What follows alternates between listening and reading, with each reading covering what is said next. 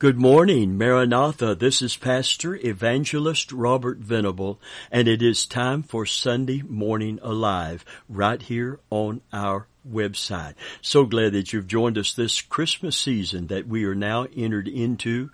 And because we're in the Christmas season, we want to point you to that will bring you hope in this very troubled time. In fact, that's the title of our sermon this morning that I feel led to bring. It is Christmas Hope for Troubled Times. Christmas, or it can be Christmas Hope for Troubled Times. There's always been troubled times, but dear friend, the Bible is very clear that in the last days, perilous times will come because of what men will be. Men will be lovers of their own self. They'll be fierce. They'll be disobedient to parents. They'll be truce breakers. They'll be lawbreakers. It'll be a time of trouble in the world preceding the great tribulation and just before the coming of the Lord Jesus Christ. Amen. We're in that time right now. The Bible prophetically calls it the beginning of sorrows. I wish I could tell you that in the immediate future it's all going to change and everything is going to we're going to just have a mighty change in the culture and in the global economy and the global unrest. That is not going to happen just now. It's going to happen soon in the sense of the soon coming of Jesus, in the sense of his returning to rule and reign. But in the immediate future, the Bible said evil men and seducers will wax worse and worse, deceiving and being deceived. So it's going to get worse before it gets better, but it's going to get better because of the grace and mercy of our God. Hallelujah. Listen to what Micah says about him and them, his covenant people, and their hopelessness and helplessness seemingly, and what he was willing to do to revive them and restore them. Listen, who is a God like unto thee? Micah 7:18. Who is a God like unto thee, that pardoneth iniquity, that passes by the transgression of the remnant of his heritage?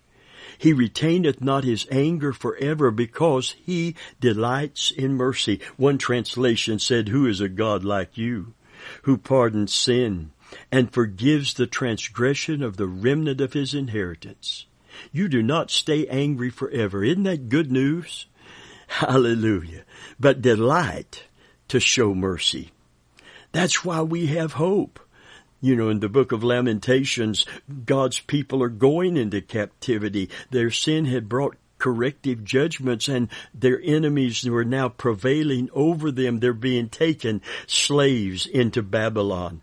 And it was the most dark and bleak time. And yet, because of God's mercy, there was hope. In Lamentations 3, by the way, Lamentations means to lament, to weep, to be broken.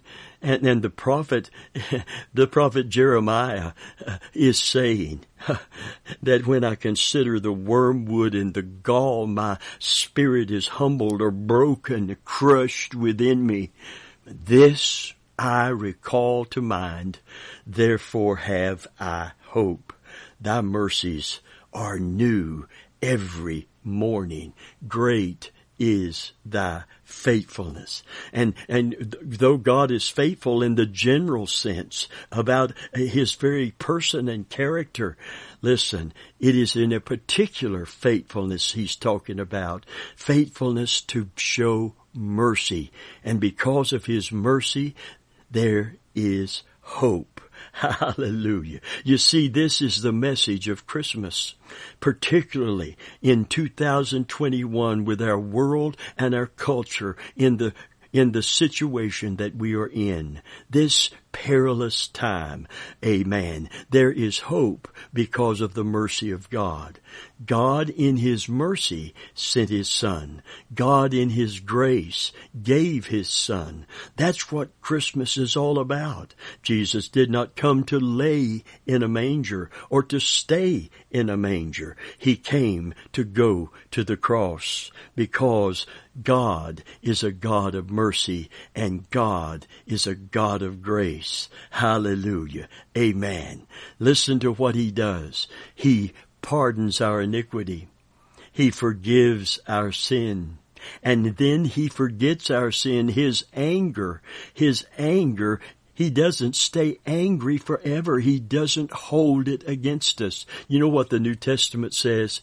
It says, because of the new covenant, it says, as it is written, I will cast their sins away from them as far as the east is from the west. Hallelujah. And their sins will I remember no more. In other words, He will never, once we repent, once we come to Christ and receive Him as our Savior, He will forgive us and He will never associate us with those sins of our past again. Hallelujah. Because He what?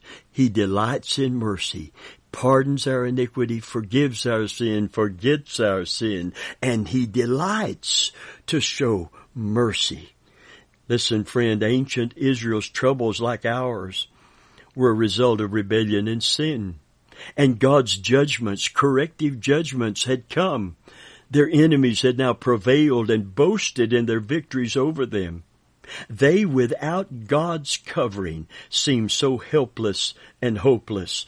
This is why it relates to where we are right now, but even more so because of the last days that we are living in.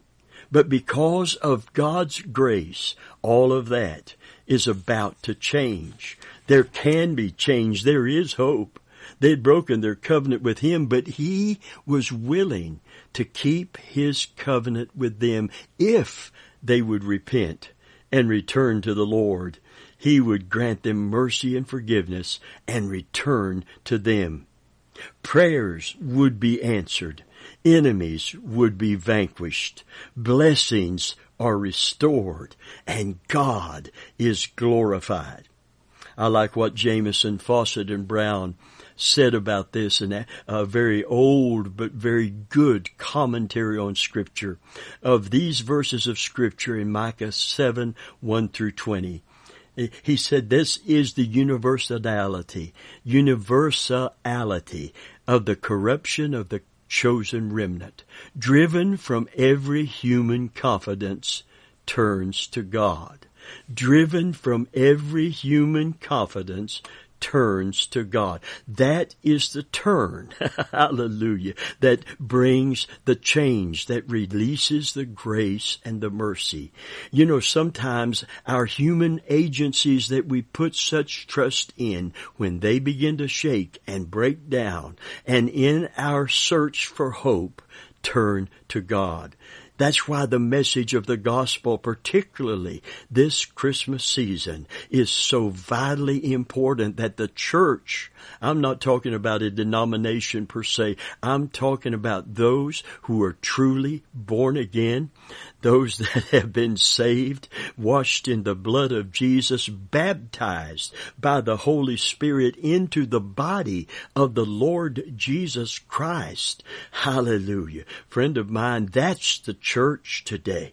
We are the church today, and it's bigger than any denomination or denominational structure. We need organization to get things done and to send missionaries and to do good things, but organization is not what I'm talking about. You're not saved by an organization. You're saved by the blood of Jesus Christ. You're saved by the mercy of God and the grace that was granted us because what Jesus did on the cross. And when everything else is shaking, amen, God stands ready to respond to those that will return to Him and those that will turn to Him. Amen. Listen, I believe many are going to turn to God because of man's systems breaking down like they are today. Where are we going to get our hope from if we don't get it from the Lord? Amen. We're not going to get it from the scientists. We're not going to get, we've seen they're wishy-washy on so many things. All the science and all the medical knowledge and all of the universities and professors, and you know what the Bible said about the last days? Amen. That there would be distress of nations with perplexity, with puzzlement. No one can figure out how to fix all of this. It's too complex and too perplexing. Oh, but friend, when man's systems start breaking down, driven from every human confidence, they turn to God. Wouldn't it be something to see a revival in the church that would produce a revival in the world, because the world would see in the church a confidence and a hope that no one and nothing in the world can give. Listen, I'm going to read this again. This is a good commentary on this chapter. The universality of the corruption of the chosen remnant, driven from every human confidence, turns to God, triumphs by faith over her enemies, is comforted by God's promises and answers to prayer, and by the confusion of her enemies, and so breaks forth into praises of God's character. Hallelujah. Amen. Breaks forth into praises, celebrating this God of grace. That's what Christmas is all about. That is the message. For God so loved this world that He gave His only begotten Son, not to lay in a manger, not to stay in a manger, but to go to the cross and complete a mission so that God's mercy and grace could be released, so we could be forgiven. We could be restored. We could be saved. We could be sealed by the Holy Spirit until the day of redemption. Hallelujah. Listen to what Matthew Henry said about this text. As it was their sin that brought them into bondage, so it was God's pardoning their sin that brought them out of it. You see, the pardon of sin is the foundation for all covenant mercies. The glory of God in forgiving sin is matchless and without compare. There's no God like Him for this. No magistrate nor common person forgives as God does. So the message of Micah is that while it's true that God punishes sins, even in His own people, He also pardons sin if they repent and return to Him. And when He does forgive them, He does it so thoroughly and completely that every blessing of the covenant is restored and every foe is defeated.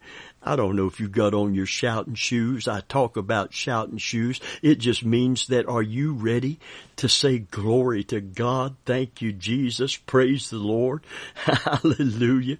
Listen, both Israel and her enemies will see marvelous things. They will be astonished as God answers prayer in behalf of His people.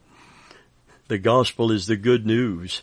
And although we've all sinned and come short of the glory of God, because of God's grace and mercy through the gift of His Son and our Savior, Jesus Christ, we can be saved and we can be delivered, set free, and we can be restored. Hallelujah.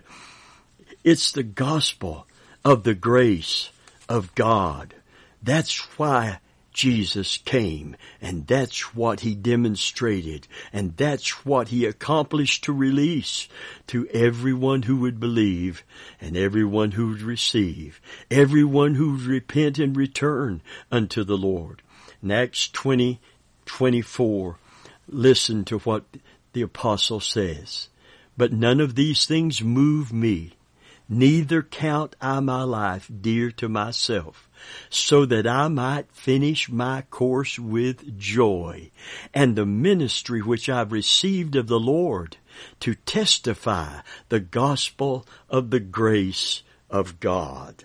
Testifying to the gospel of the grace of God was the great purpose in the Apostle Paul's life and ministry. He was driven by it. Many were and still are drawn to God by it.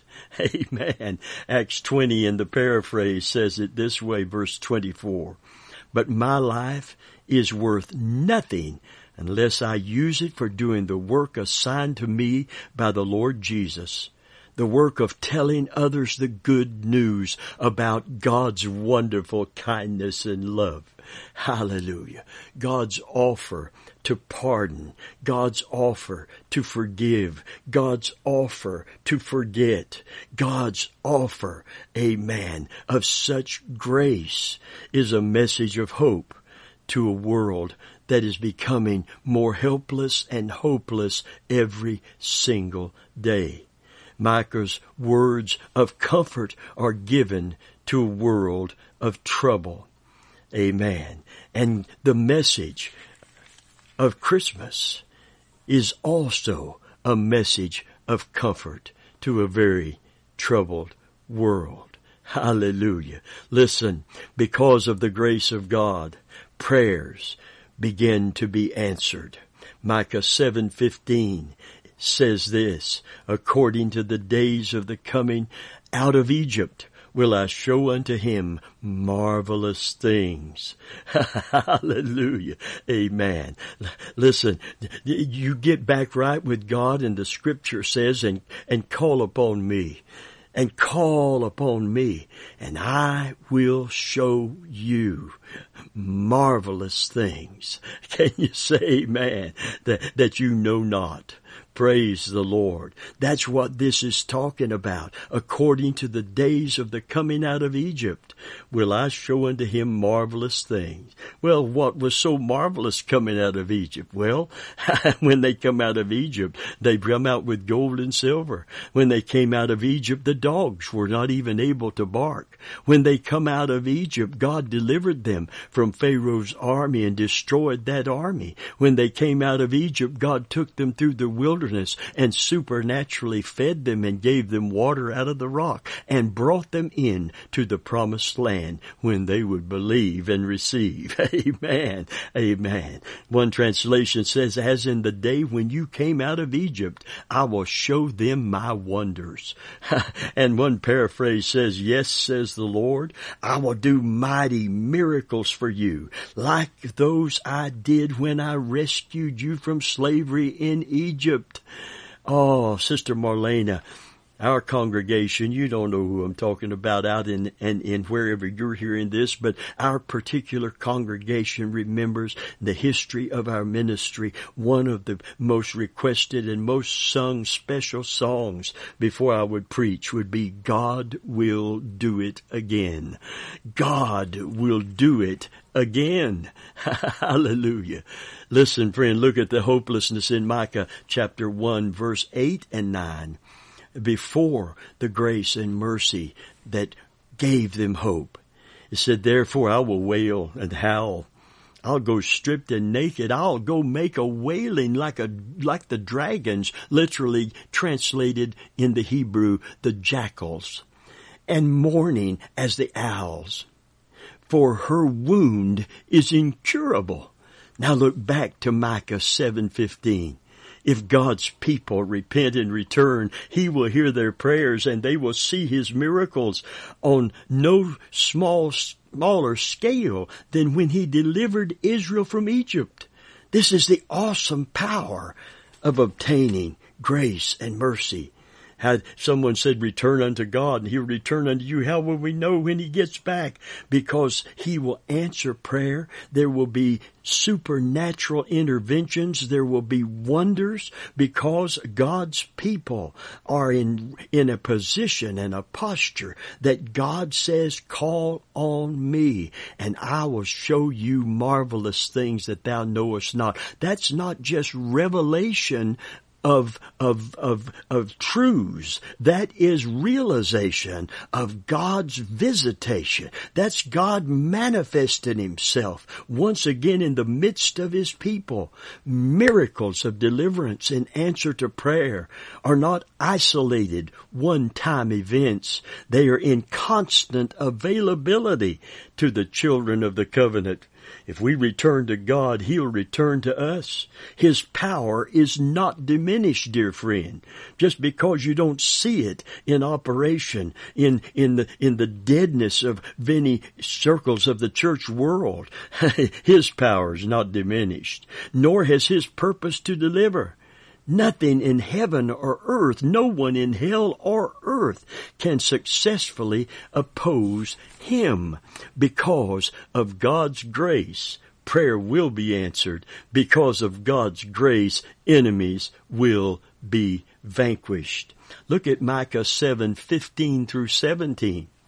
It said, according to the days of thy coming out of the land of Egypt, will I show unto him marvelous things. The nations shall see and be confounded at all their might. You see, when power is present, when we're not just talking about the God of ancient times, the God of antiquity, the God of yesterday, when God is a right now, right here, present day, when Jesus Christ is the same yesterday, today, and forever. Amen. When they see it, they'll lick the dust like a serpent. They shall move out of their holes like worms of the earth. They shall be afraid of the Lord our God, and shall fear because of thee. It's time that the church stood up. Let the world be intimidated by us instead of us so intimidated by the world. Micah 7:15 through 17 in one translation says, as in the days when you came out of Egypt, I will show them my wonders. Nations will see and be ashamed, deprived of all their power. They will lay their hands on their mouth. Their ears will become deaf. They will lick dust like a snake, like creatures that crawl on the ground. They will come trembling out of their dens and will turn in fear to the Lord our God and will be afraid of you. Friend of mine, people are not going to turn to God as long as they are self-sufficient, self-exalting. But when man's systems fail them, and they see the hope we have, and they see the power of God in manifestation, no wonder Satan fights so hard against the message of the true gospel. If we truly repent, accept Christ as our Savior, and we return to God as His covenant children, we will see God's power displayed in answer to prayer, and our enemies will be defeated. And because of God's grace, He will restore covenant blessings, and His name will be glorified. Hallelujah. Listen, Micah 7:18 and 20.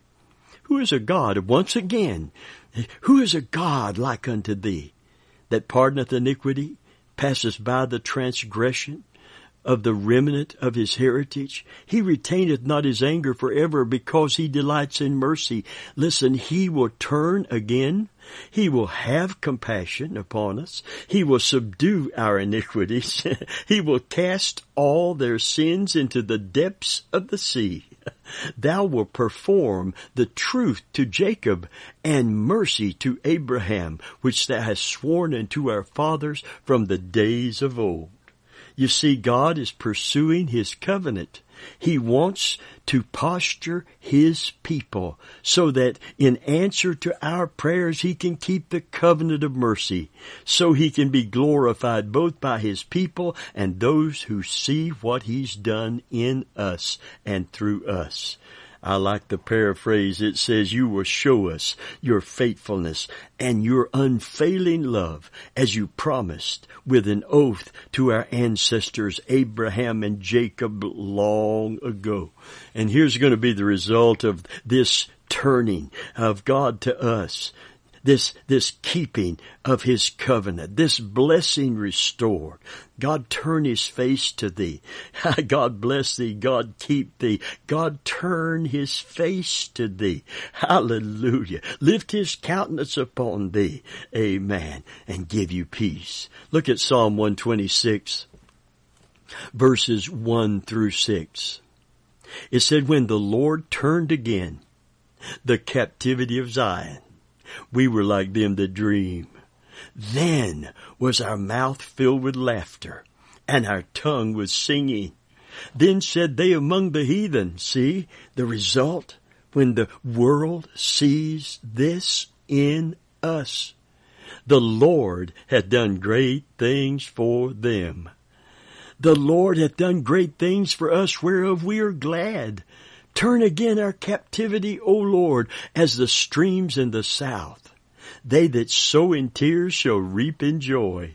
He that goeth forth and weepeth, bearing precious seed, shall doubtless come again rejoicing, bringing his sheaves with him. Hallelujah. We're going to have an effective witness. We're going to have an effective evangelistic effort, because people are going to see God in and through His people and know our God is the true God. Our God is the living God. Our God is the listening God. Our God is the lifting God. Our God is the loving God. Hallelujah. Who has a God like our God? Amen. One translation says, paraphrase actually, the Lord has done amazing things for them. And Matthew Henry's commentary once again says, those who sow in the tears of godly sorrow shall reap in the joy of a sealed pardon and a settled peace. Oh, I want to read that again. Those who sow in the tears of godly sorrow. You see, godly sorrow is necessary for true repentance. But those who in godly sorrow, amen, hallelujah, those who sow in the tears of godly sorrow shall reap in the joy of a sealed pardon and a settled peace.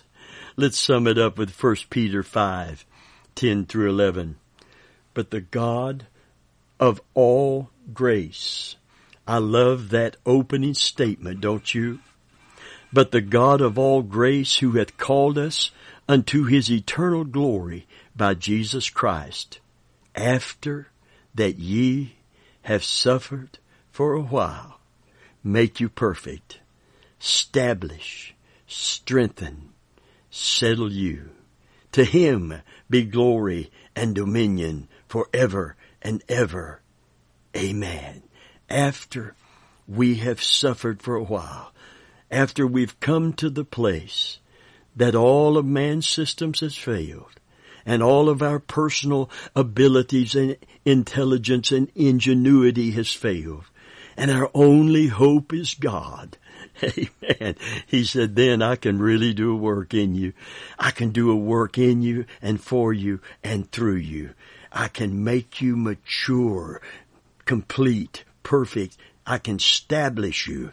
I can strengthen you. When I'm weak, then am I made strong. And I can settle you.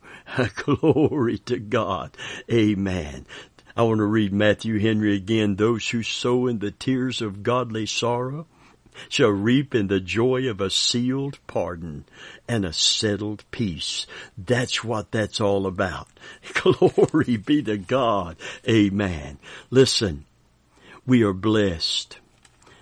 When we return to God and He returns to us, we are blessed and He is glorified.